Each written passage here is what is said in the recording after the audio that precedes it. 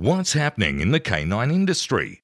For all the latest news, views, and expert opinions, stay right here for the Canine Paradigm. You'll hear from industry leaders, experts, doyens of the industry, learned colleagues, movers and shakers, and the odd randy guest. Get the latest insights and expert advice from both here and abroad from the people in the know. Now, here are your hosts, Glenn Cook and Pat Stewart. And I'm Lofty Fulton, and I'm out of here. Hey, Glenn.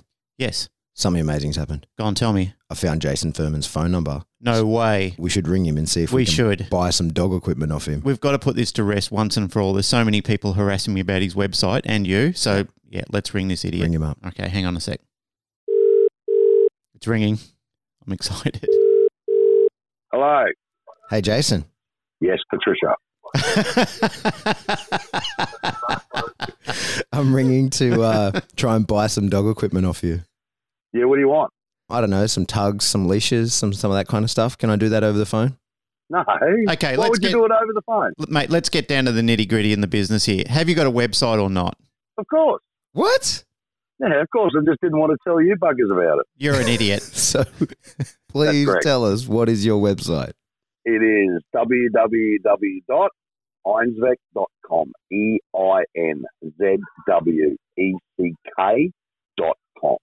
You heard it here, folks.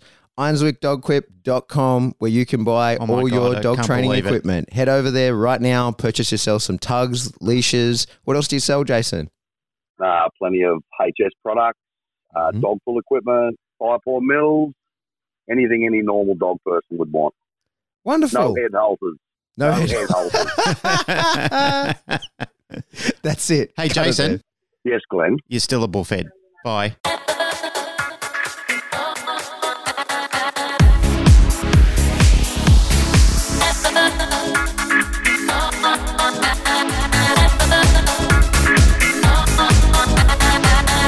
Welcome back to the Canine Paradigm. I'm your host, Pat Stewart. I'm joined in studio today by my co-host, Glenn Cook, and we have someone else with us today. Who is it? Well, a while ago, I wanted to talk about pig hunting, and I said to our close personal friend, Katrina Hartwell, you got to come on and talk about pig hunting. Yes. And she said, no, you need to talk to Greg Tonkins. And so joining us in studio today is Tonks.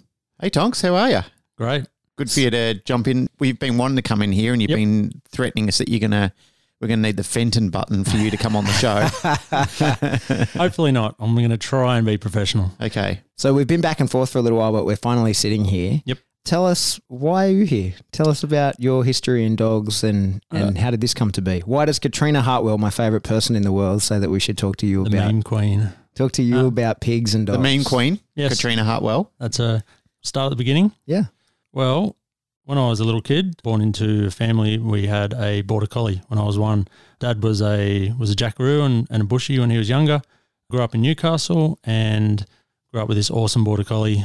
We'd go and muster cattle with her on weekends just out of Newcastle at Maitland. And she was also a show dog, so she had a title, Australian title at 12 or 18 months old. And yeah, I grew up with her. She was my best mate. Unfortunately, I lost Dad when I was 15, and about 3 months later, we lost Misty, this border collie as well. So bit of a crappy time, but I was always into, we had show birds and other birds and show canaries they were, and the dog. And I grew up right near a wildlife park in Newcastle. So went in there at 15, a few months before Dad died, and did work experience. And basically the ranger in there was instantly like my older brother. Took me under his wing, and I hung out in there for a couple of years volunteering, and then as soon as school had finished, I wanted a job working with the animals. So ended up working on and off in that place as an apprentice, got a horticulture certificate under my belt because you had to be in the council to get a job there. Did that for a bunch of years. Fast forward maybe 10 years, getting a job there wasn't really going to happen, and I'd always loved the bush. So the family and I packed up and we went to Dubbo with the wife's blessing. Mm-hmm. I love her. The ranger then had actually moved out to Dubbo a couple of years prior. We'd gone and visited him and loved the place, and yeah, away we went. So I started working at a captive animal institution out there. That was about 9 years ago. I actually got into the dog side of things. The wife and I, well, when we were boyfriend and girlfriend. She was working at a veterinary clinic, and someone brought in this little puppy that they had to basically surrender. It was a young girl had bought this puppy without her parents' permission, took it home, and the parents went, "No, you're not having that," and we're giving it to the vets to find a home for. And so home comes this little bull Arab mix puppy, you know, the type, big feet, big ears, great personality, and away we go with him just as a pet dog. And I had been doing a bit of shooting for feral pest management at the time. And anyway, in comes little Arnie into our lives. So had him as a pet dog, and I was out shooting with a mate out west for a weekend. Hang on, Greg. Sorry. This wouldn't be around the 1980s, would it? No. 90s? Early 2000, 2001. Oh, okay. I was just wondering because around the late 80s and 90s, every single Rottweiler, any dog that looked like it was a stocky, short-necked dog was called Arnie. Funny about that. Arnie. They're all Arnies. They're all Arnies back then. Well, I did the whole thing of naming him after Arnie Schwarzenegger. Yeah. He was 8 weeks old and he had feet like a horse. Yeah. It's like, his name was Curtis, apparently. I'm just like, that ain't going to cut it. That's got to go. Yeah. He's going to turn into not a Curtis. So you need something tough. Yep. So, yeah, I'm out shooting for the weekend and this jackaroo's there and he's like, "Hey, mate, you want to come for a run?" And I've got a dog. And unfortunately, pig hunting has a bit of a bad, rap in society, a bit of a bad image. And I kind of went, is he a good dog? Is he well trained? And he's like, "Oh, mate, come meet him. He's a family pet. He just has a job." So I met him and we went out and we caught a few pigs and I just went, wow, this is really cool. He's an awesome dog, very well behaved, very social, very well mannered. And I've got this guy at home who's about 10 months old, looks very similar. And I'm like, maybe he'd like to do this. So anyway, took him out and lo and behold, he's like, "Yeah, I know what this is." Straight into This is what I was born to do. Exactly. And I'm like, wow, okay, this is cool. And it just took off from there. He still to this day, he taught me a lot of lessons. He was my first big dog. And actually I was still in Newcastle at the time and I used to exercise him down at this pony club where I'd run laps with him and get him fit. And I noticed this older fella down there and he had 3 or 4 dogs as well and he'd run them and some arvos we'd sort of cross paths and we got talking one day and introduced himself and chatting this and that. And just one of them things that happens in the world that he actually knew my dad when he was a young bloke. Yeah, right. Like, this is crazy. So lucky stroke again, he kind of took me under his wing, took me out, showed me the right way to do things. Unfortunately, like any walk of life, doesn't matter what you look at, there's good and bad in it. Or it doesn't matter any profession, anything you're interested in, any hobby, any industry, there's good and bad. So ours unfortunately goes without saying, and generally the bad ones are noticed more so than the good ones. Of course. Well, it's like any industry really, isn't it? I've said this on the show more times than I think I can count on my fingers and toes that if you go looking for ugly, you'll find it in everything. And that's what sells papers and it excites people. It creates arousal. That's why media goes sniffing out shitty stories in public because they know that it piques interest. People want to look at it. They get excited about it. And everybody loves to try and find a villain and, have a public execution for him. Pat's family has been going through something. Are we allowed to talk about this? Yeah. It's just classic media misrepresenting. And what it was recently, I put a thing on Facebook, it's public, is my family owns a health store. Yeah, so it's called Let Us Deliver. It's organic fruit and vegetables. And they were selling stuff called Cleopatra's bath milk, which is it's a raw milk, unpasteurized milk. And they sell it as a bath wash. Yep. And they even were selling it with a poison label on it. Long story short, they were fined for doing it. The law changed and they couldn't do it. And they would have been able to fight in court and chose not to just because my sister was unwell and didn't do it. And then just the other day, there's a report in the Telegraph and just the way it was worded, it was just poorly written, but it said that they had pests and it said that there was all these things that were wrong when they weren't. They just got this fine and they paid it and it was because they were selling a product that wasn't allowed to be sold. But, can you believe that? Like selling raw milk is like finable. It's crazy, isn't it? But anyway, so yeah, it's just classic media. It's a beat up and I mean, now it's in the public eye. It's a big thing. And look, to be honest, the truth is like my advice to my sister was just get ahead of it. Share the article. explain exactly what happened, tell everyone this is exactly what we did, we're unapologetic for it, and that journalist should then have to retract and apologise. Yeah, well, and do a better fucking job next time. Like, you're a professional writer, you put words together professionally, do it in a way that conveys the story accurately, because it was just laziness, and it was just the way that the sentence was structured. They were talking about someone else, but they had mentioned them in the same paragraph, and so it read as though it was the same thing. Well, this is exactly why our close personal friend Donald Trump. Since when are we saying that? Okay, all right. We've just lost. Oh, D Trumps. Yeah. Okay. All right. Yeah, but old Trumpy. He constantly calls out the media for fake news. You know, like it would be better if he didn't produce so much fake content. I would believe him better if he didn't do that. But anyway, that's another. Let's not go down that path. Okay. Back to Tonks. Sorry. Does Donald Trump hunt pigs? I don't know. I would bet $1 million he has at some point hunted pigs.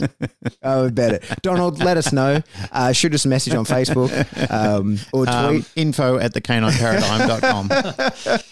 So back to Tonks. Yes, there are fuckwits everywhere. Certainly there's fuckwits in every category you can think of, and in that pig hunting is no different. And I think that what you were saying then is that people who are doing a great job of it, you probably never even know. Exactly. You're probably down the park. You're probably at the dog park with a pig hunting dog, and you have no idea because he's so biologically fulfilled. He's one of the best dogs in the park. And then as soon as something attacks something or someone, it's automatically labelled a pig dog. Yeah.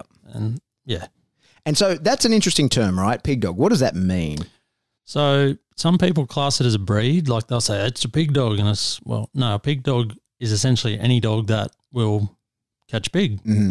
So let's talk about that in breeds, because I have done some contract shooting in the past myself. Nice. And I've never hunted with dogs of my own, but I've been with other people with their dogs.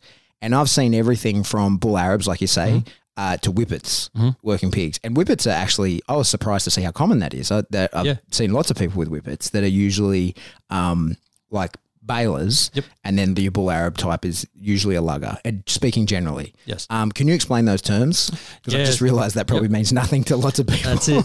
So the term lugger is given to what you would call a holding dog, because no one can see my inverted commas. It lugs the pig, and the pig's lugs are their ears. So the dog will scent the pig generally off either you're walking on the ground or they're on a vehicle like a buggy or a quad or your ute. They'll wind scent the pig, they'll jump, track it, find it, catch it, stop it. Hold it in one place for you to come in and dispatch it. A baler will do the exact same thing, yet they'll work it similar to a sheep. They'll run around it, they'll nip it on the butt, it'll sit down and stop, generally back up to a log or a rock or something, and they'll just put a bit of pressure on it to keep it there, but hopefully not too much so it breaks. And then you rock up and you can either call the dogs off, shoot it, or send in the heavy hitter to catch it. Right in the lug hole. That's an old colloquial term that was used back in the 70s and 80s by your old man. He said, if you don't behave yourself, I'll give you a clip in the lug hole. Right. Yeah. So on that, that's not something you would train a dog, right? Like you don't say, I am raising you to be a lugger or I am raising you to be a baler. It's really about the courage of the dog and whether he wants to engage. Am I right on that? It can be individual dog traits, but some, like your breed traits can play a part. So generally your dogs that have got a fair bit of whippet, Kelpie, Border Collie, working dogs in them tend to be your balers. And then your luggers are kind of your bull mixed breeds, like your bull Mastiff Danes, your boxer crosses, anything with bull blood in it is going to be a lugger. But there's no rule. I've seen one of the funniest ones I've ever heard of was an Old English sheepdog. It actually would catch pig, like lug. Yeah, I've seen a Roddy do it. Yep. I've been on a few hunts where Roddies have taken pigs by the lugs. Have you ever seen a baler transitioning to become a lugger, like over time? Yeah. So I've got one right now. He's just a station bred collie, and he's a good dog. He'll bail a pig, but as soon as a lugger or a holder gets there, he'll actually dive and grab the other ear cleanly, which, he's got to know what he's doing and be careful. But generally speaking, they're lighter on their feet, and they inverted commas again, dance with the pig, and really sort of they size it up. They're a smart dog. They kind of know what they can and can't handle, whereas the meatheads or the holders basically have not much self-preservation, like your males and your Roddies engaging a baddie. There's a chance they're going to get hurt, but That's what they're bred for. Yeah. This is why you wear protective gear like thick collars and harnesses and so forth to prevent strike from tusks. Yes, so they use chest plates made out of a selection of materials. Nowadays, we're getting more and more advanced. It used to be leather and fire hose, and now there's things like ballistic material, like a Kevlar type thing, very light. Seatbelt webbing is very common. It's very light. It doesn't hold water and mud and get weighed down. You've got the wide neck collars because some of the smaller dogs, you want to protect their vitals in their throat, but you don't want the hindrance of a big, heavy chest plate. And everyone nowadays runs GPS tracking collars. They're very affordable now. You can get a handpiece and a couple of collars for, $1,000 and you essentially watch your dog on a screen work. That's the best thing ever. You can sit, watch them work a scent and know exactly to the meterage how far they are from you, whether you can sit and wait, whether you can got to get going after them, because they'll travel 1 to 2 kilometres off the ute to find the pig. Some dogs I've heard do stupid things like go 7 and 8 kilometres, things like catahoulas and some of the bailers, but that's not for me. Yeah. So something maybe we should explain, because most of our listeners are not in Australia. Just so people are aware, pigs of all kinds in Australia are an invasive species. There's no, in Australia, hard, like hooved animals. There's no natives that have hooves. And so just so people are aware, pigs are feral and decimate the farmland, bushland. And also pigs eat anything. Yep. Like literally anything. They have a very similar to human They'll cannibalize each other as well. Yeah. So they'll tear up. There's huge issues of erosion. What else am I missing? They'll eat get into livestock. Roots. They root up trees, root up vegetation. Yeah. Yep. So they destroy crops. So a quick history lesson. They got here on the second fleet. Well, the first fleet, apparently all the ones died out, but the second fleet they got here and just went nuts from there on. Fast forward to now, estimated 25 million in Australia. I don't know how they estimate that, but there's a lot of pigs. And to put that in perspective for non-Australians, there's only 30-odd million Australians, right? Yeah.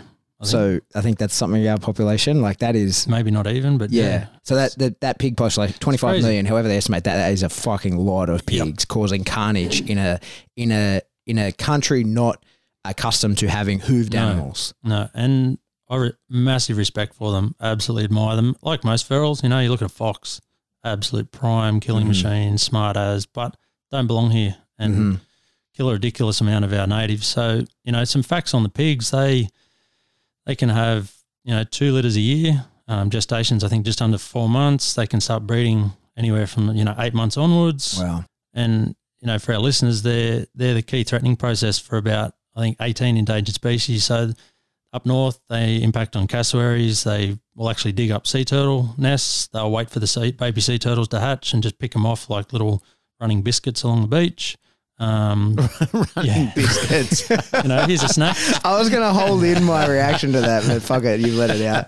Running biscuits, I love that. But yeah, the poor buggers don't stand a chance, and these things are super smart. And they eat the eggs of the cassowaries, right? Yep. And they'll eat, like you say, they root up the waterways, so they destroy and foul up the water. Like you say, they eat anything, especially in dams on properties and so forth. They foul up the water in there, and To paint the picture for everybody listening, pigs are an extremely damaging to native wildlife, farming land, and just erosion of the landscape because we're not used to hooved animals. To put a money factor on it, for Australian agriculture, they estimate $100 million a year. Yeah, right. Fucking hell. From pigs, and that's crop damage mainly.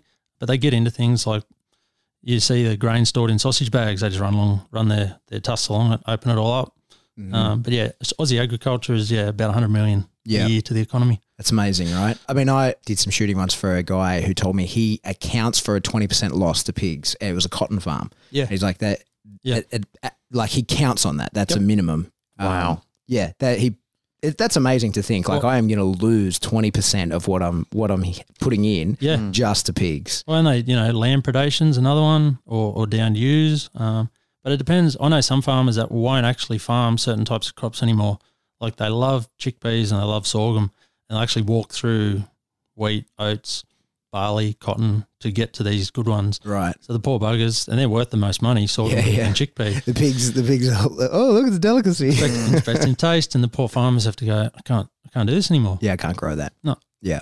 So to paint the picture, just for everybody you terrible assholes are killing pigs. Well, it's something that really needs to be done. Do you have any stats on pig baiting and that kind of thing? And no, I don't. I mean, personally, I don't like baits. It's a go-to for every anti-hunter. This is 1080 and stuff like that. 1080. Yeah, it's terrible. And I mean, the suffering that they actually go through when they ingest these poisons and the impact that it actually has on non-invasive species as well, even domestic pets.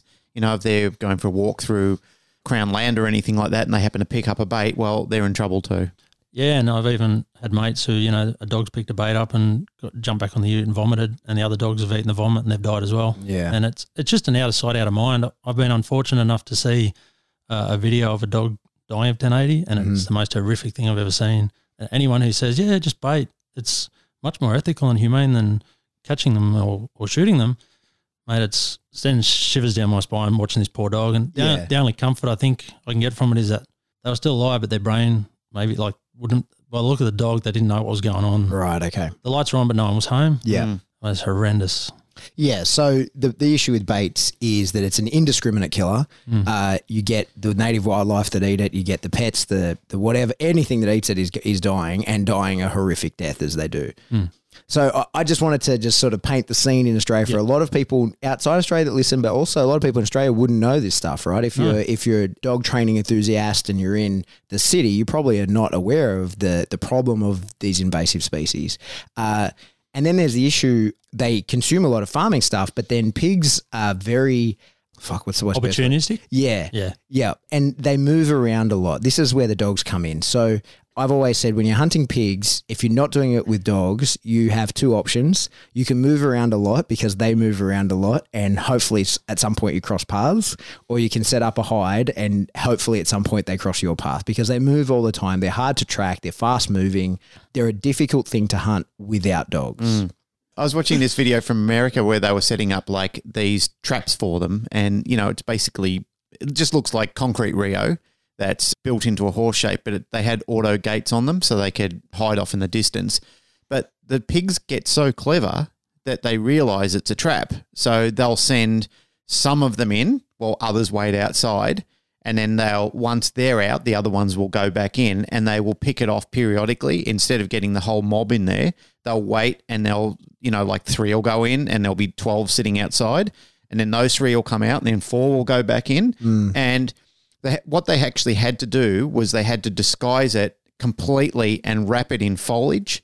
So they had to put plant material all around it and make it look so not man-made to actually get the pigs in there. And even then, they had to basically, let's say, for example, there was 15 pigs in total. They managed to get 12 in there at once, and they had to, you know, bang the gate down on that and let the other 3 escape after that and pick them off in the paddock. But it was just amazing how intelligent they actually were and how aware they were that this was a trap. But, you know, the lure of the bait that they put in there, I think it was sweet corn or something like that, was just absolutely amazing. But, yeah, the farmers went through and they were walking through and showing, you know, damage to all the fencing and the property and where they were rutting against trees and ripping up the bark and everything like that. It was just amazing. Like, and the guy said, all of this is from pigs. And it was like 5 minutes of different scenarios and all the damage they did. It was just incredible. And you wouldn't think that one species would create such widespread carnage. Yeah. So I'm glad we've painted that picture just to put some people's minds at ease, because you know there's always going to be you horrible piggies, man. You kill Babe. But this is a necessary thing that has to happen. It is. And, you know, I won't say I ever enjoy taking life, but yeah, like you say, it's for a greater good for the natives, for the native flora and fauna. Yeah. And like you say, highly adaptable animal that isn't Babe. You know, these things, they're not Razorback in that movie, but they're somewhere in the middle. And, you know, they'll hurt you. They'll kill you. There's been people killed by wild pigs, you know, make no mistake. And they get extremely clever. And then we've got natural selection at play that the fastest and the quickest and the biggest get away to breed. So they breed faster and quicker and bigger babies. There was a video on Nature is Metal, which is an Instagram site that Pat got me onto a while ago. I actually nearly bought their T-shirt today. Have you seen the new T-shirt with the bears? Oh, that one. Yeah, so they've got this photo of this goat whose horn has grown around and into his own head and killed him. And the quote is amazing. It's the best quote. I would have bought the T-shirt, but it doesn't have that on there. The quote they had was somehow, what's the fucking word? It's like the irony of I asked the devil for the horns that would kill the strongest goat, and unbeknownst to me, it was I. Like It was I. yeah, it was a fucking cool quote, but it's not on the t-shirt. Anyway, sorry, as you were. Yeah, cool. But cool. Cool story. Cool story. Show me your goat. Show us your big dog. But on one of the videos, it was a guy. It looked like a guy in India or Pakistan or something like that. But these guys were on a building site, standing on top of the building while their mate had obviously been knocked off a bike and was being gored by a pig. I saw that the other day. Yeah. And he's trying to hit it with like a rod while this pig is just constantly goring him in the legs and body. And fortunately for him, a dog managed to come in and chase Save the day, pig dog. It jumped on its back and bit it in the back. And there's about 30 of his mates just standing up on top of the train watching him. They're throwing logs on top of the pig and it's hitting him as well. So, he's getting smashed by a pig and his mates standing on the building site trying to help him. But, eventually the only thing that succumbed to the attack of the pig was the dog chasing it off. So yeah, and we're kind of fortunate here that we don't have what's known as a European boar or Russian boars. And they're the ones in America and Russia, obviously, that grow to ridiculous sizes. With those enormous tusks. And are just attitude like nothing like our guys here. Like our guys here are bad enough. I mean, you can get them up over the 200 kilo mark around, the top end and the cane fields and stuff. But down around like New South Wales, You'll still get those 100 kilo pigs, but we generally get the really fast. We call them Bruce Lee pigs. They're, 60, 70 kilos, lightning fast, tough as nails. Isn't it incredible how fast they move? Like it shocked me the first time I saw wild pigs on the dash. The ground that they can cover in such a short time was incredible. It looked like a bulky cheetah on the run. It was just amazing to see the land speed that they could pick up. And you put like what I'd call basically a performance bred animal after them on the flat, and it just gives you an indication of how quick they are. Yeah. Like they'll pull, I don't like trying to over exaggerate things, but I've got some dogs that'll do 50 Ks pretty comfortably at a sprint beside your buggy, and you see them up a pig, and then they watch and they let them get close, and then they just hit the afterburners and just blow. Yeah, that's a good description. That's what it looks like, that they hit nitrous and just took off. And then the dogs have got better endurance, so they run them down, but it's just eye-opening to see how quick. And a smart pig will know what to do, and what we call blow the dogs. He'll go slow, and then they what? They blow the dogs off. Basically. Oh, okay, yeah, that's. they zig and they zag and they don't kill me, I'll blow you. They urinate and they'll go into a bush and do figure eights and blow out the other side, and an inexperienced dog will get in there and go, he's in here somewhere. He's just okay. So they intentionally to throw the dogs off. Wow, fuck, that's amazing. And you get an older dog, and he's played this game before, and he knows, and he's onto it. And the young dogs are in there going, "Where is he? I can smell him. He's here somewhere." So tell us a little about that. Let me just set you up a little bit. I want to talk about the process of training a dog to become a big dog. Yeah, of course. But what I also would like to frame that around is that this is something that's been happening in the pig hunting community for forever, as you say, second fleet. So people have been since probably. If there were dogs on that second fleet as well, we've been hunting them since then, right? And in other countries for millennia. Yeah. But what you're known for, because I did some research into it, is sort of bringing a modern twist to a lot of traditional training. Yeah. So working with the elephants was 9 years ago. I started that. That changed my whole way of thinking with dogs. We've got to get back to that too, because I want to. We talk about dogs a lot on this podcast, obviously, because it's a dog training and behaviour podcast. But I do want to talk about your role in training pachyderms. Of course, 100%. And met some really cool people along the way. Did a training conference, probably I think it was around 2013, and met Ryan Tate, worked for a zoo in Sydney at that stage, and met them at the conference and saw some demos with Springer Spaniels doing conservation work, and I'm kind of like, yeah, this is cool, like watching those dogs stop on whistles and find things. And anyway, and got to know more stuff from those blokes, and then went, maybe I can steal some of this. I can adapt this to pig dogs, for myself. People are going to laugh at me, but hey, who cares? Mm-hmm. I'm going to take a bit of a modern for us approach to what you guys have been doing in the scent detection world for decades, and might try and imprint a pig scent to the dogs, and some basic professional training methods, treat pouch, clicker, and away we go. And was very fortunate to meet some other really cool people. I mentioned before, Mike Burling and the dog father from Townsville, and in my travels, I got to meet up with some lovely people called Zaley and Craig Bullen. Now, Bullen's a well-known circus family from many, many, many generations. And Zaley and Craig do a lot of film work now, like they did the Red Dog movie and Warhorse with Spielberg and Racing Stripes and a bunch of others. And Zaley rings me one day and goes, hey, you wouldn't happen to have a dog that does this, this and this? Kind of need a tough dog for a film. So actually I do have a dog that barks on command. Away we go. So anyway, 2 of my dogs have done 2 or 3 films, sort of, movies and TV shows, and got to learn a lot of that stuff. And then the people on set and the actors meet them and get talking. This is a big dog. It's a what? No, surely it's not. It's too nice and well-mannered and does tricks and stuff. Yeah, this is his second job. His real job is, out in the bush. So took this little bit of what I got given to me by these professional people and went, hey, this stuff's awesome, and just changed my whole philosophy on training dogs basically overnight. And on Facebook or any social media, as it is, everything grows and there's pages for this and pages for that. And our industry pig hunting's a culture and an industry. It's not a sport. It's very easy for people to go, it's a blood sport. Well, it's not a sport. We don't do it for sport. We do it as a job and as a necessity. And like I say, it's an industry and a culture. And, people are always asking advice, like any dog training pages, doesn't matter what you're doing, agility, bite sport, dog sports, all that stuff, people want help. And I started offering some advice and, people would laugh at you. What do you mean you use treats and a clicker to get your dog to jump on you? Just drag it up there, it does it. It's like, nah, I'll stick to my way, thanks, mate. And offered a few people advice, started getting a few questions, a few inboxes, a few people, how do I do this? Oh, I messaged this guy. And yeah, it sort of got to the point where I thought maybe I can make a difference and do something with it.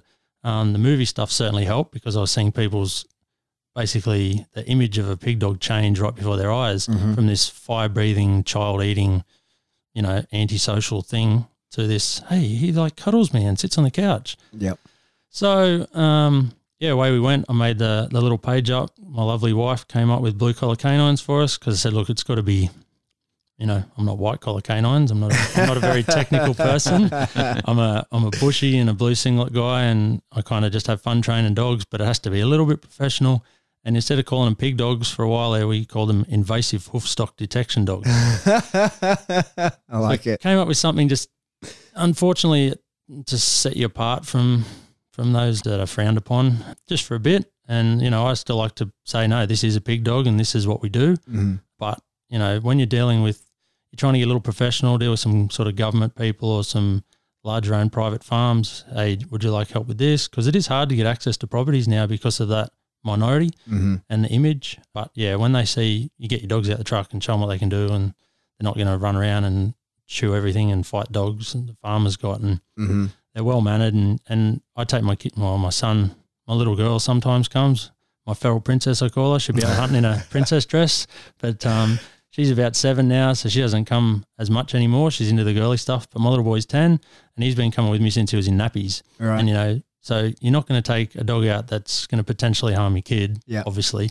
But here's the thing, mate. I mean, before the world became so obsessed and insane about labeling and, creating this stigma around these type of dogs, this was a family dog that sat in the living room with your children and rolled around on the ground with them, and then Dad would go out on the weekends and hunt with the dog, and you'd go and catch some rabbits or pigs or deer or whatever, and that would be the dog that would be going out hunting and then coming back and eating that stew with the family on the rug while it rolled around with children. 100%. But I guess from the 90s onwards, we've somewhat become insane about this type of thinking. People are constantly thinking that these dogs are brutal murderers. I mean, recently unfortunately there's been a case where a guy got torn up pretty bad and subsequently died, and his wife was hospitalised by, I believe it's a bull breed type of dog. But again, the media has jumped all over it as they do. It's one of these things that we talked about before with this sensationalism in the media, jumping all over it. But the reality is we're talking about an individual. We're talking about a rogue or a maverick dog that's gone wrong. Their brain is corrupted. This is what society has to get around the concept. Yes, there are a lot of bull breeds that have gone wrong out there, but there's a shitload of bull breeds. There's such a popular breed of dogs. There's an enormous amount of them. And if you put that in perspective with other breeds of dogs, there's a lot of other powerful breeds of dogs which are problems as well. I mean, there's problem dogs that aren't powerful breeds of dogs that are biting children and causing mayhem as well. But I mean, the reality is that's something wrong with that dog. And there's plenty of people who are jailed for grievous bodily harm on people who are just amoral and don't think well. And again, that's something wrong with that person. So it was actually nice to see somebody jumping on the media the other day. I believe the lady might have been a vet. Jackie, someone or other from the AVA, Australian Veterinary Association. She did. That's actually one of the best media. Yep, absolutely. What would you call that? Appearances I've ever seen. The way she handled all that, especially on the project where they were baiting her so hard. I could hear the producers in their earpieces like telling them to push, get the soundbite, get her to say the thing that we can use. That, would they? No, not at all. But she was so good. I mean, congratulations to her. I wish I could remember her last name, Jackie something or other, but did a fucking amazing job. Amazing job. Like, you're right. I think that was the best I've seen. Yeah. I've seen a lot of people do it. Because it always comes up every time. And she kept it cool and she didn't resort to blaming or, name and shame a breed or anything like that. In fact, I believe that she said, look, the statistics just don't show that anymore. That's yesterday's news and it's wrong. And that's the thing that people have, the same thing with the stigma of pig dogs. A pig dog can be any type of breed. Tell us, Tonks, about stock proofing, because that's an interesting thing I think a lot of people don't know. Well, I mean, and like just quickly on the dog, like the horses, cattle, sheep. Yeah, but even the general type of dog, like you were saying, the stigma, like people will say, it's cruel and you make the dogs hunt. And obviously I learned from this podcast, my new favourite term is biological fulfillment. Yeah. I just used to say it was an outlet to people. I'd say, this dog needs an outlet. What I call cruel is probably, I know you want to pick a number, maybe 70% of pet dogs that aren't walked every day. Yeah. That are just in the backyard. You've had the dog. Turning food into shit. Exactly, turners. And then our dogs are out they go everywhere with us. I take mine to son's footy training twice a week, go down the street, whatever. They're on the back of the picking the kids up from school. They're on the farm. We go hunting. They're exposed to an awful lot, awesome, well-rounded dogs. And these poor people's, my pet dogs lives the best life and I look after him and love him. And it's overweight with diabetes. Yeah. But, so the whole process, I mean, instinct and genetics plays a huge role. These dogs have been bred for it for years, generations. Hundreds of years. Yeah. Thousands of years. They need to do it. Well, it's come from the wild and it's been selectively bred for. Yep. But, I mean, the thing is for us is we keep trying to breed it out of the dogs and do a poor job of it. Yeah, the problem of biological fulfillment is the issue for everything. When you look at how many people, it not even relate to pit dogs, how many people get Malinois without an intention of doing a bite sport or putting it to work. I say all the time, people say to me, like, they call me a Malinois guy. And I'm like, no, that's the sport I play. That's the dog that's the best at it. So that's why I have that dog. Yep. If I was just doing, say, A and KC obedience, I'd have a fucking Border Collie because that is probably the most suited dog to it. Like it's about fulfillment. It's about the dog. And I'll let you speak about the pig stuff, but on the reason my Malinois is so fucking social and so happy in his own skin is because he gets to do bite work every week. Yep. He gets to, and I just watched him. Yeah, right. And he is the happiest, most social dog because he's in the right hands. Like I have that dog. If you put that dog, that dog has so much capacity to be so fucking dangerous by just doing nothing. Not doing things that would make him dangerous, by just doing nothing would make that dog so fucking dangerous to be around. And it's the same with the dogs that are built to hunt. By not letting them hunt, that's the problem. Well, it has to come out somewhere, doesn't it, unfortunately? That's right. And I mean, I shouldn't say favourite. Like I think there's 8 or 9 dogs at home there now, and it's okay to have a favourite. They can't hear when you tell them that. And it's like parents who say they haven't got a favourite child, which is a load of bullshit. And it gives, even if they do understand, it gives the others something to aspire to. Yeah, I mean, for a while there, I got caught up in the inverted commas rescuing of dogs. Like I'd see dogs at the pound, or I'd see on Dubbo buy, sell and swap, must go today, needs to go, going to be put down, and I'd go and get it. And all the thing needed was to go and hunt pigs. And my own dogs kind of suffered. They weren't at the level that I think they should have been training wise. So I've sort of got a bit of burnout from that and just scaling back and looking after my own for a bit. But that's where my little workshops come in, which we can get to in a bit. So hang on one sec. So you were getting dogs out of the pound, putting them on pigs and then giving them away, selling them, moving them on? Just selling them for, basically I wouldn't make a profit. I'd be lucky to even cover my own time. But I'd get them out the pound and just put basic obedience into them, get them working, get them stock proof, and then they're off to a good approved home. Like I wouldn't just go, hey, who wants a big dog? It'd be my inbox is full of a list of people who, hey, dude, when you got a dog? Yeah, that's right. That's right. Yeah. So you've got people harassing you. You're known for that. Yep. And unfortunately, I'm just not.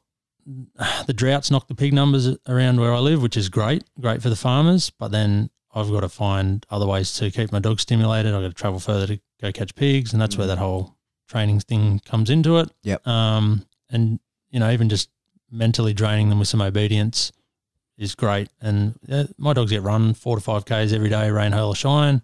And they get some training done, and they get to play. They're all out together. I don't know. There's like 6 entire males and some D6 bitches and stuff like that. And they all, from little Jack Russell Chihuahuas that my kids have up to the big guys. And yeah, my favorite guy, Max, he sleeps inside, next to our bed on a couch. So that's a fire breathing, child eating pig dog basically. And he's a really special guy. He's a good ambassador dog. Found out at about 18 months of age he was good at high jump. Just at a pig dog competition weekend that they have, and they raise money for communities. They had a jump there, and I'm like, oh, he's big and agile. We'll see how he goes. And he won it. And I went, okay, he's good at this. Let's do a little bit of training and go to another show. And he won that. He went to another show and he won that. I'm like, this guy's pretty good. Did a bit of research, found out what the Australian record was, and he just kind of went, yeah, I can do that. And he ate that up. And then he actually... So the high jump, just for people who don't know, like I've seen videos of him doing that. It's basically like you would imagine the palisade in MBBK or Mondio or whatever. It's like a wall climb. Yeah, like a wall climb like you would imagine in GRC, but there's nothing to grab. They get over it and then they're onto a ramp on the other side. Basically, there's a ledge on the other side or a bunch of hay bales, and they just make their way down. So, some people go, oh, you make them jump. Of course. There's always someone, you make them jump and it's going to bugger all the joints. No, Dude, I have a real bugbear about this. I think we're fucking apologising to the wrong people far too often. Well, I don't do it. I say fuck them. I don't say fuck them too. And me too. We're 3. So there we go. Yeah. There's no lure, right? It's not like wall climb where they're going after something. They're jumping that because they like to fucking jump it, or because you've taught them to jump it. Well, yeah. I mean, I just applied some super basic principles and, hey, dude, do you want to jump over this? Yeah, I do. Okay, well, cool. Thanks for doing that. I'm going to give you some barbecue chicken. You go, what? I'm going to jump that one too. And then you drop another board. I'm going to jump that one. And yeah, I mean, there's got to be a method to it. Some of the shows I've seen, people have the dog holding it back and it's all revved up and there's someone up the wall. Come on. And the dog gets over the wall. Great. What happens when the dog doesn't make it? Splat. Yeah.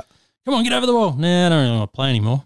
So what my preferred method was, park the dog in a sit-stay with, 300 screaming people behind them and cheering and 12 or 15 other dogs, walk to the wall, get in position and go up. And then if the dog does fail, I'm there to catch him. Yep. And he appreciated that, being a 42-kilo dog, and he very rarely fails. But yeah, I figured that he was good at it and he ended up killing it. And last August in Penrith show, he did 3 meters 25.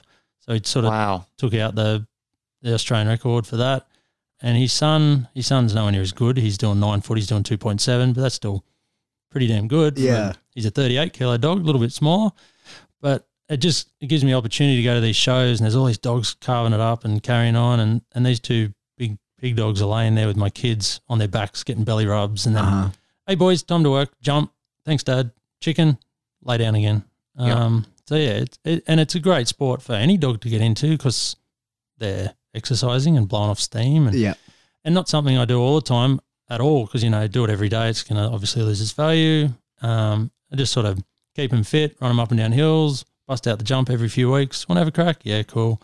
Keeps the muscle memory going.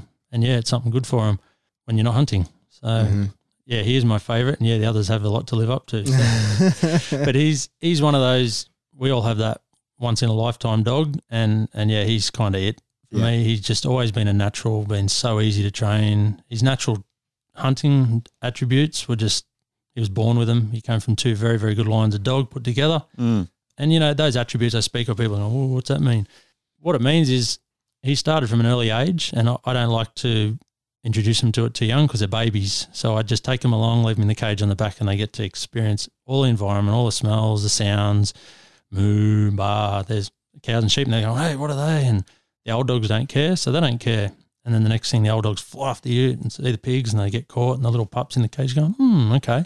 And then they start to, hey, what about me? I want to join in too.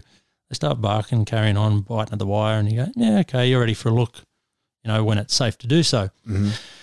So he started pretty early, and he was a big pup, and basically, I just managed what happened to him. But he had his opportunity one night. There was a bunch of pigs, and the older dogs had caught theirs, and I let him off, and bugger me, he runs through and jumps over all these little pigs, runs up to the front to this big pig. And there was actually two of them, and they were very similar in size. And he's running in between both of them. He's looking left. So I just try and size them up. There was nothing really between them, but he just went, yeah, I'll have that one. And mate, he was just a natural, very level-headed dog, easy to process, very, very easy to listen to you on, off the pig, sit for a photo with the kid 30 seconds after he's been doing his thing. And, yeah, his son's showing the same sort of attributes. Unfortunately, he's not as good as the old man, but it's a line of dog that these guys are bred for that. They'll sleep on the couch at home, like you say, eat dinner with the family and go out and catch dinner. So perfect. So tell us about stock proofing, because that's something that people need to hear, is that these aren't indiscriminate killers. It's far from that. And in fact, in Australia, it is illegal to have dogs that will hit kangaroos, and that you're hunting pigs amidst kangaroos. Oh, exactly, mate. And there's a fine line of being legal and not, and unfortunately that's the thing where the social media comes into it. If you use a dog, the dogs don't kill the pigs, the dogs just hold them, or the holders do.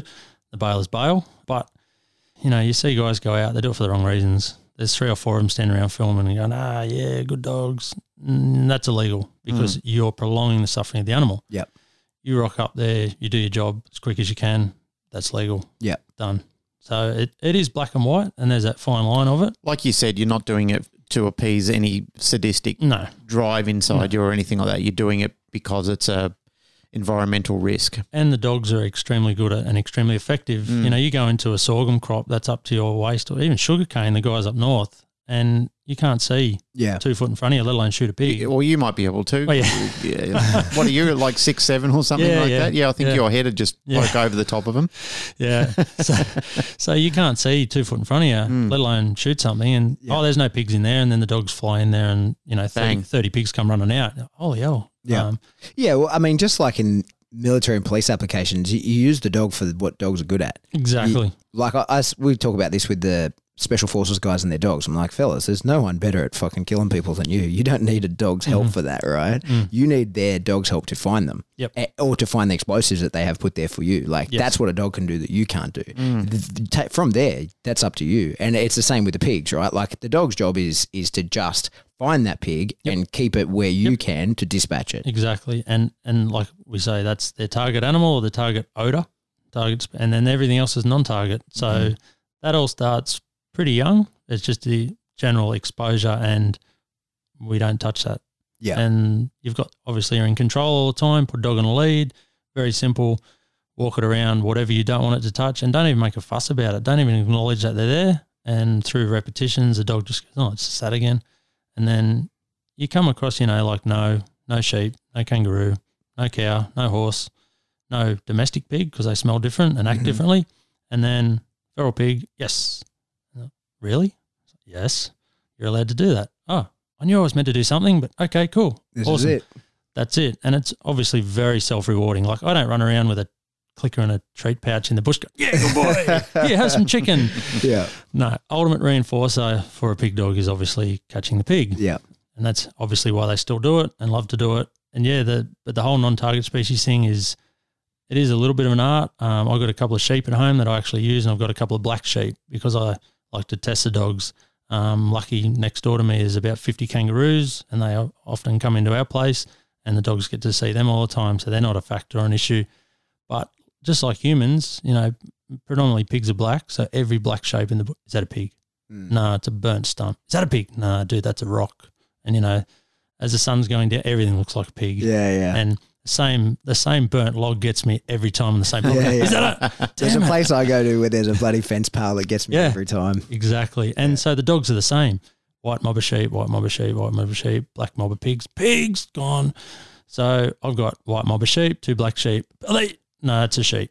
Yeah. And they're really quiet sheep, and I get them up and feed them in front of the dogs, and I feed them in amongst the dogs, and they grow up just learning. No one else acknowledges them. They just all ignore them. And these sheep are cool. They'll staunch the dogs. You know, if a young dog comes up too close, the old ewes will just stomp their foot and lower their head, and the little pup goes, maybe not. Yep. And they just learn. No one else touches them, so we don't touch them. So it's just an exposure thing. And then the whole self-rewarding thing of the pig, dogs aren't stupid. They catch on very quickly. But by the same time, they're not computers. So, you know, a lot of guys go, oh, my dog won't jump on the ute, or my dog's not showing real interest in pigs, or how do you stock-proof them? And they just don't come pre-programmed, unfortunately. Yeah. Environmental factors. I mean, I've seen dogs change. Dogs that I know are working very, very, very good, and they'll change hands, a whole new environment. Put one dog on a truck full of new dogs, they can get suppressed, and you swear they've never been hunting before in their life. Mm-hmm. Give it back to its old owner, $1 million dog. Mm-hmm. And it's hard for people who don't understand animal behaviour to pick up on that. You know, unless you guys know what I'm talking about, but unless you really spend time with animals and see how they can be affected. But sorry, let me just rewind just a little bit, because I was setting up about the stock proofing. I go off everywhere. No, you're right. But what I just wanted to bring up was a lot of people say, oh, your pig dogs will chase roos and whatever. No, your pet dog will chase roos because you have not had the opportunity. Like my Malinois will chase roos. I know it. I've seen him kick into prey over it because I don't take him places where there would be, but when I have been places, it's prey. It moves fast. The call of the wild. Yeah. And kangaroos are the worst thing because it's you watch them hop and it's chase me, chase me. Whereas a mob of sheep will sort of run, stop, look, and the dog goes, As soon as something, as you know, goes, it's game on. Yeah. And so, like, I know for sure my dog will chase down roos and, like, I'd be able to recall him, I think. Yes.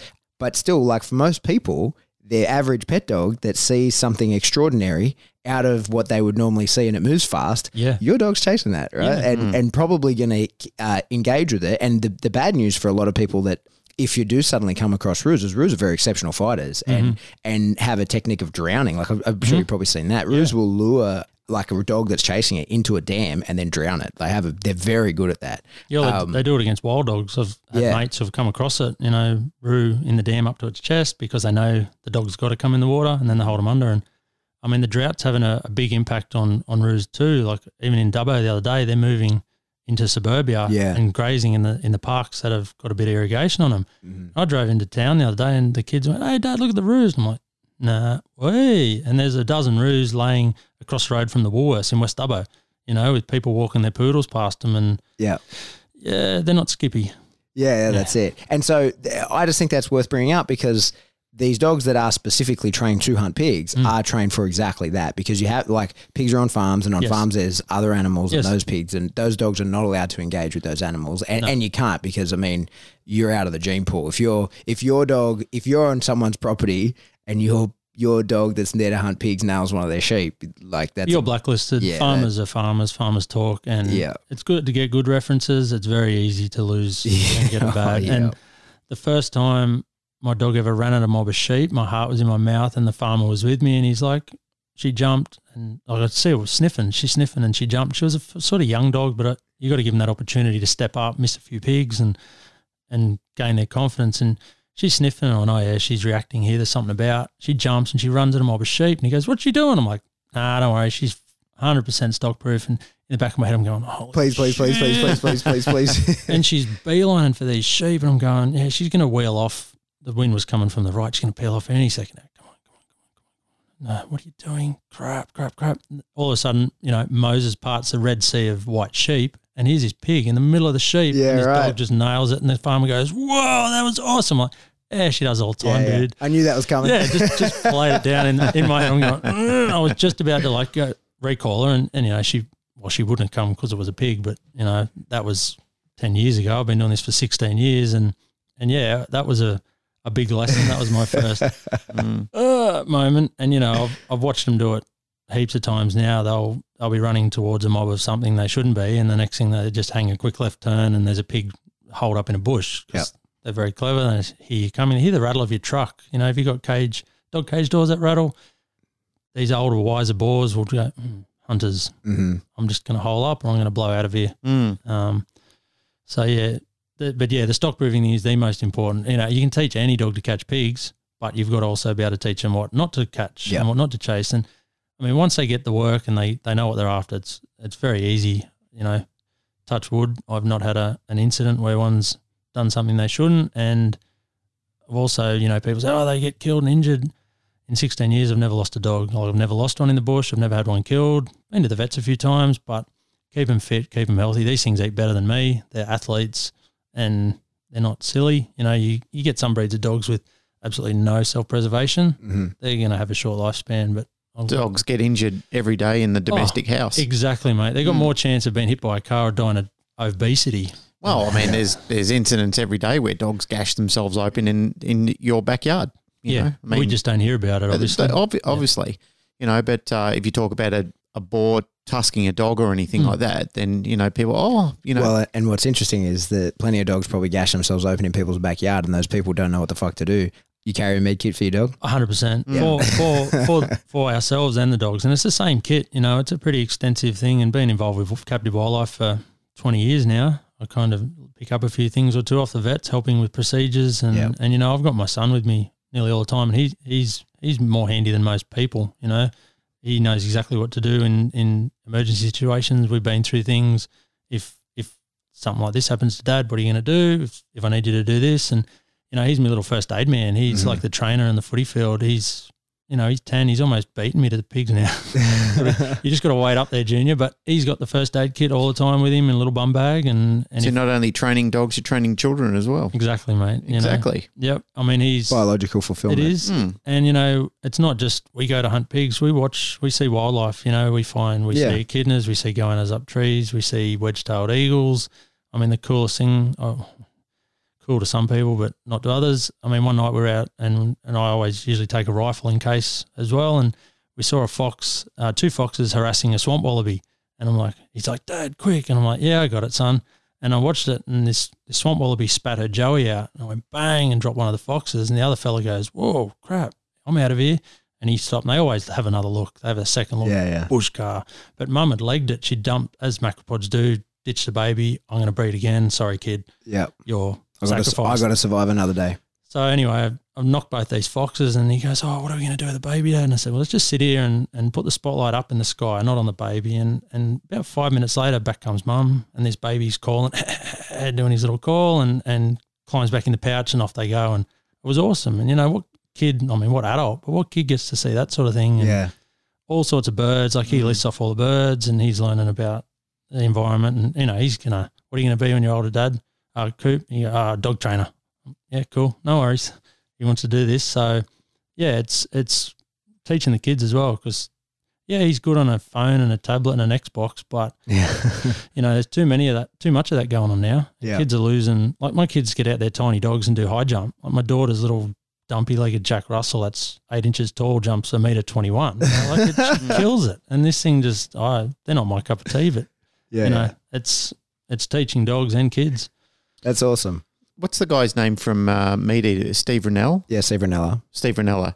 Yeah, he talks about it quite a lot in that show, which is on Netflix. It's another one that Pat got me onto called Meat Eater, and he talks about how effectively hunters, after they sort of grow up a little bit in their initial juvenile phases of going out and hunting, they become environmentalists themselves. Like they're very much about protecting the environment. You know, they become very aware of the environment and the species that are affecting it. And I guess, you know, humans like to suggest that they try and bring back balance, but in some cases they actually do when they start taking out these invasive species and, you know, protect the natural doctrine of wildlife that actually exists around it. Oh, 100%. I mean, I know half a dozen or so properties that I've literally got rid of the pigs off, and there's none there now. And, you know, if a farmer sees sign or sees one, then I get a phone call. But a property I used to do up in Burke, which I haven't been to for a fair while, they had a colony of little banded plovers, and these pigs had come in and obviously smashed the nests up. So we'd hit them pretty hard, and you'd see these little banded plovers, and then next year you'd see more, and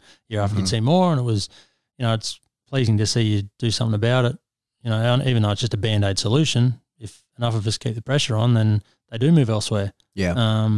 And, you know, sorry, let me explain that. Right. So plovers, for people who don't know, is a ground nesting bird, right? Yeah. And so in Australia and New Zealand had a lot of ground nesting birds as well, because there's no predators for that, or very few, like goanna would be pretty much it. Like there's very few predators, but a pig just waltzes on up and eats that whole nest. Exactly. And, you know, that's a breeding season gone. Yeah. And, you know, people often say, what do you do with the pigs? And, well, when the chiller's open and the industry's going and they're exported overseas or used domestically, or they're actually dressed out as part of a market, or they're taken as dog food basically. So, and there's some zoonotic diseases and stuff you got to be careful of, but we're trained, you know, you're trained in that stuff for the Food Health and Safety Act and for boxing pigs. So you're checking carcasses, but the worst thing at the end of the day is that maybe some foxes and cats have a chew on them and leave some native critters alone because they're opportunistic. They get a free feed of carrion. Yeah. Or the wedgies. Wedgies are great, you know. I think there's issues with that up north as well, where they're getting hundreds of pigs per night in the cane fields because you can't leave them in there. No. Like it's a pig's constitution is very similar to a human. Like you can't leave a body in there to rot and contaminate the whole area. It's a big deal, and disposing of all those bodies is a chore, and that's a huge task along with the killing of the pig itself. Oh mate, we're fitness machines. You know, we're just like sculpted Adonises. Every pig hunter out there, every single one. We're talking about just you say that while you're out hunting, you're not carrying the clicker and the treat pouch. No. But your big difference and what you're changing in the community is there's a lot of front loading, that kind of stuff, and just teaching the dog basic dog stuff. Yep. Setting up for success. You know, there's all these one-liners that the dog training industry has, but too many people get a dog and think it's a computer, take him out and he just knows what to do. Whereas I like to set up a lot at home, a lot of props and a lot of training and a lot of reps. And, you know, the biggest thing is, how do I get my dog in the ute? And it's like, he just follows the other dogs. Just feed him up there, he'll be right. You know, drag him up by his collar a few times. But I set up, you know, I get pallets and set up pallets to a certain height, and they've got a step. And initially you just sort of capture it on my front deck, just walk up and down the deck, and the dog obviously follows you, gets a treat. Pretty easy. You know, establish what up means, give the word meaning. You just fight up, get up, up. Mate, they don't know. Once you explain to someone and show them on a video, like I'm very big on little videos on my page of this is step one. Well, you didn't really do anything. Geez, that looked easy. Yeah, it is, mate. You don't pressure the dog. The dog has to learn what up means. Well, that's after we charge the clicker or the word yes with the food. And they don't fail. You know, it's a errorless learning concept. We've got to, all right, I'll make steps for them. They can't fail because they step up onto the ute and do that for a while, take one away, do that for a while, take two away. And then I've actually got AstroTurf on the top of my pallet, and I call it my magic carpet because eventually you get down to one pallet and then no pallets, but the piece of magic carpet's there. And some dogs, you know, they won't jump up on it for a week or two unless that magic carpet's there till they get the muscle memory going and it's not an issue. And you can apply other techniques like have the other dogs out, jumping up there, and they're missing out if they don't want to get up. And it's a lot of just setting them up. And I mean, recall, basically a pig dog just needs to know, get up on the ute, it needs a bloody good stay and a bloody good recall. And that's about all you need from a pig dog. Let's not go into, I mean, I'm starting to learn a bit of. To be honest, mate, that's two of the most important things in any domestic dog that lives in a house, a good recall and a good stay. Yeah. You know, I mean, that would save countless lives. Yes. Yeah. I couldn't even give you a figure because it would be hundreds of thousands of dogs that would be saved by nailing those two exercises. Yeah. I've been saying that forever. If I don't care what problem you have with your dog, if your dog can down at distance and hold it and recall, you can solve any problem you find yourself into. Yeah, agreed. No, great point, because that's the thing. I'm starting to dip my toe into your world a little bit, and it's bloody cool. But before that, it was just pig dogs. Just, you know, and it's kind of blue collar. I'm in my blue singlet, and I'm just training a sit, a down, and a stay, and a recall, and get on the ute, and let's go catch some pigs. Yeah, and you say you're doing workshops on that? Yeah, I started a little business a couple of years ago, and thought instead of trying to rescue these dogs, how about I help give blokes some tools that have been passed to me, and I can put my own little pig hunter spin on it. Because let's be honest, our industry isn't really open to a lot of change unless you're in it. You know, like I could show them the best dog trainer in the world and they're going to go, well, he don't hunt pigs, so what does he know? Yeah. I get it. Cool. And, you know, I got a bit of flack off guys, and they're like, oh, you're a treat pouch, and what? You don't grab them and show them who's boss? And it's like, no, dude. And they're like, oh, you're soft. And then a mate or two would chime in and goes, yeah, what would he know? Dude only works with elephants that are, you know, bigger, stronger, smarter than a dog. So it could crush you in an instant if they chose to. Of course, exactly. So yeah, and then they go, oh, okay.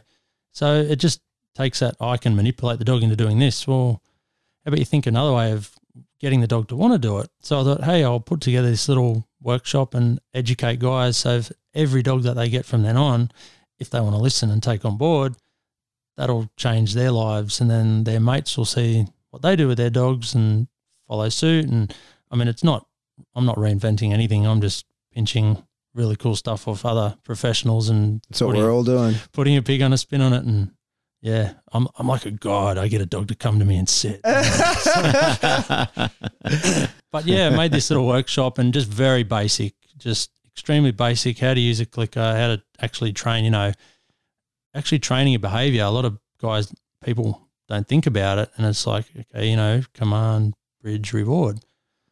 Wow, so simple. Yeah, it is really simple. And you watch a dog do it. And I usually get a little puppy or two in at the workshop or a dog that's pretty green and actually show some real stuff. And I like getting them on a place, just a piece of timber, get the 2 feet on it and just get a stay and a sit from a pup. And over the course of the day, just very short, 1 minute, 2 minute sessions, you see these people's cogs turning going, this isn't bullshit. This is working. I can see this little puppy that it's like knows nothing. Now it's knowing a sit and a stay and dude's like 4 steps off it for 5 seconds and then click.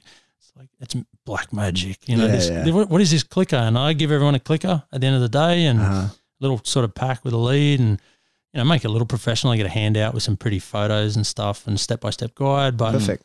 It just sets them up. It's called Setting Up for Success. And I think I haven't done one for a while, but it's the 5 tips. We go through just training, day-to-day routine, getting on the ute, doing a recall, and then some basic manners type deal. And yeah, and I did a bit of a tour up through Queensland last year, did sort of half a dozen or so workshops and that's, stopped in at Katrina's on the way home, which was cool. That's where we had a good yarn about it. And yeah, she's helped a lot, as have the other people I mentioned, just to put this stuff together. And I'm actually currently working on a DVD. I'm doing one of those that a lot of people have done, the whole puppy to going dog, because there's people in different parts of Australia, hey, when are you going to do workshops over here? I was like, family kind of can't and things like that. I feel you, trust me. Yeah. So I thought, I'm going to get this little puppy and I'm going to try and film as much as I can. And, the first DVD is going to be pretty crap. Like, I'll give it my best shot, but I'll do it again and again and again, and I'll get better and better. And I'm sure I'll miss things. And little Riley's 6-7 months old now.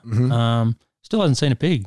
No rush. Blokes are always, they want super dog at 6 months old. Dude, this thing can live till 12 or 13 years, working. Yeah. Could live longer. Let's invest the time into it. And yeah, she's racing around with the other dogs. For some reason, she just wants to bite them on the ears and bite them on the neck and just play. And now, why am I doing this? I don't know, but it's all the instincts are there. And I've started her with some scent detection, and she's finding my piss balls. They are. They're boar urine and semen mixed together, and then you dip cotton wool balls in them, rub that on a rock, go and hide it. And these little dogs are putting their nose to the ground and sniffing out, here it is, it's right here. Now where's my goddamn barbecue chicken? Yeah. Because there's no pig yet. That's an interesting one, right? So imprint. Katrina was telling me about how, she imprints puppies on boar's urine and in the scent tubes, like exactly the same way you would for an explosive detection dog. From a puppy, they're eating over the scent that they're ultimately going to follow. Yep. But why wouldn't you? It's well, this is the thing. But to us in the scent game, that's what you do. But this is new. This is not what people are used to, right? Like the idea that you're doing that would shock a lot of people. And it's like, there's the guys that used to, drag some boar skin around and then the dog finds it, and it's like, that's cool, but the dog's following your scent most likely. Yeah. You dragged it into the bush. There's a great deal about scent contamination, which can confuse a dog on what odor it's actually searching for, and that's where a lot of people go wrong in the whole scenting field of things. Like, you have a perception of what you think the dog is looking for, and yet because of the amount of contamination in the whole picture, the dog thinks, well, this is what you want me to look for, what I think is the most rewarding scent to look for. And that alone is a problem. So if you can isolate that and you can make it the most unique odor molecule that you can, and the dog learns that's the only thing I'm rewarded off, the only thing, then there's no problem with contamination or discrimination. The dog is completely aware of the source odor that's got to hunt out. Exactly. And they can be fixated on that before they even go bush and see a pig. Yeah. And before they even know what it is, they just know it's a scent with value. With value. And it's rewarding. And then once you get that ultimate reward, oh, yes. Yeah. But by the flip side too, I mean, like learning the stuff that you guys have already known for a long time, you know, I got this scent wall and it's like, okay, how many pig dogs actually live in the city and go hunting 3 or 4 times a year rather than every week, which is what I try and get out. So you can put some fox scent, some kangaroo scent, like, you know, fur, turds, whatever you want, sheep, you know, cattle, horse, goat, pig. And you can teach the dog basically to ignore all this other stuff. Perfect. And then nail this one. And then he gets out in the bush and he's sort of, yeah, sure, you're still going to have to, there's a sheep running or a kangaroo hopping, but he's going to come across that smell and go, nah. Yeah. There's that one. I'm going to follow this. Yeah. With the other dogs, hey, bingo. I had a dog from the RSPCA once and it took him like 5 or 6 pigs and he was finding them himself, which is very, very good. You know, some dogs can take 20, 30 pigs, half a dozen trips. And this guy was like, nah, I know this stuff because I'd played around with some scent at home before I even took him out because he was fat and unfit. And that's a recipe for disaster. So he had about 6 weeks at home of fitness and getting into shape before I even took him bush. Yeah. And in that time, he got the scent stuff and mate, he was on it. So perfect. Yeah. So it's cool to hear. I'm excited about all that kind of stuff and how far ahead it's going to go. Like with, I think largely in Australia, Katrina was probably one of the first people that I met that was from that community. Like, because I really didn't know other than just being out with people that had dogs, you know, whatever, like going shooting people that had dogs, but like a trainer that was like, okay, I've learnt this and I am going to figure out how to apply this to what I do. And obviously did it superbly. And it's fucking cool to see the molding and the melding of those two worlds. It's exciting. It is, mate. And I've been fortunate enough, you know, worked with Ryan a few times with his little Springer Taylor and just watching that dog. He's got it on like 8 different animals and it'll indicate on the animal or the turd, talks to it, you know, find the fox and off she goes. And then tomorrow it's a koala turd. And I'm just like, what? And he's like, dude, you could do this with your dogs. I'm like, no. And he's like, yeah. And yeah, it's different. They're a different, you know, there's nothing like a Springer there, as you know. Yeah. And the big dog's kind of like, I'll go and find this because I'm going to get some barbecue chicken at the end of it. Yeah. And then once you pair that with, they go bush and they actually know what it's about. Yeah. You know. Once they nail their first pig, I mean, that's put it all together, that changes the dynamic. Yeah.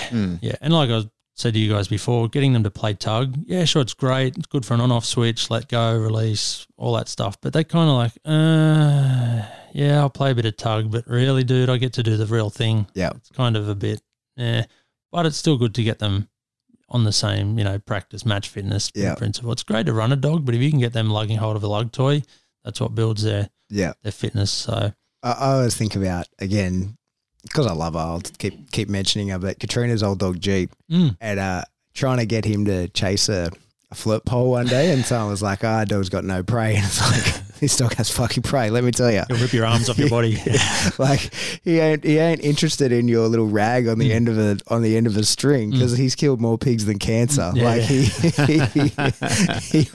he chases real prey, and this thing ain't impressing him. Yeah.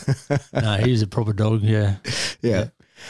Hey, so Tonks, how do people get in contact with you? Facebook, Blue Collar Canines, have a little Facebook page. Another one that if they are a hunter and they want to help out at all is joining the APDHA, which is Australian Pig Doggers and Hunters Association, Australia-wide association. We have 2,000 members, and the more people that we get in our corner, obviously, the louder your voice is. We are involved in some of the government things that we can help with. You know, there's some programs up north in Northern Territory where they're helping out national parks.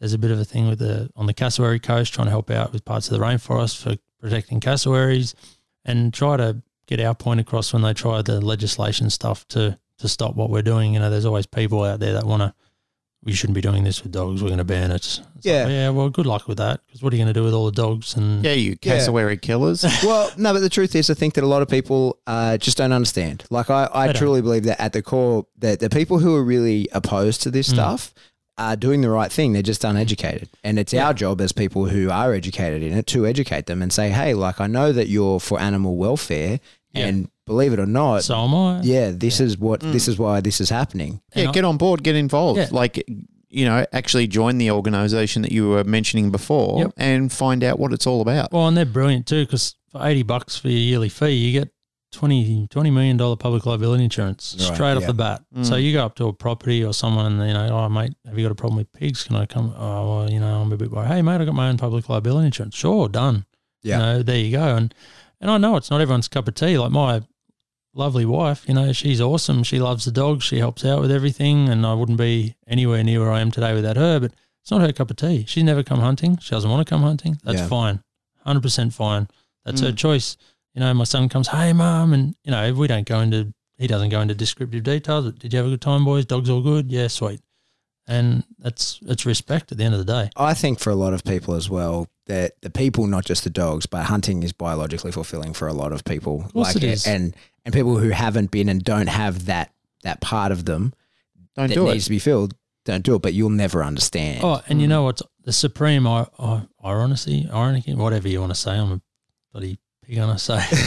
The extremely ironic thing about it is that all the people who are anti-pig hunting and whatever they want to choose to live their lifestyles, being vegan and whatnot, they wouldn't be here today if it wasn't for meat and us hunting to develop and, evolve. So it's, and then, the hypocrisy of not killing things, but the amount of animals that die to produce their non-meat food is crazy. Like there's pig hunters out there keeping pigs off your food. Yeah. The more grain crops they're growing. There was a guy on Rogan who was talking about this not long ago. Your close personal friend, Joe Rogan. Joey Rogan. Yep. He was making mention of that exact point that he said that grain farmers will basically annihilate anything that goes near their crop. Everything. They're not talking about, knocking a few coyotes and wolves and foxes or et cetera for going near their flock. They will nail everything and basically just make sure that they've got hunters on the property, flat stick, to make sure those crops don't get taken down. So it's quite a lot of irony.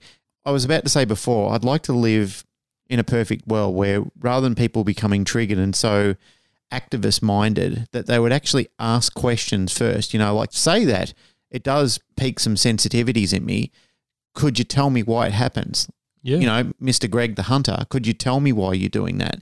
What's the reason behind that? And I think if somebody with your knowledge and longevity in it, you could say to them, well, there's not just one reason. I can give you 20 reasons why. And you picked it before, Pat, where you said, they're good people at heart. Yeah, that's right. That they do mean very, very well.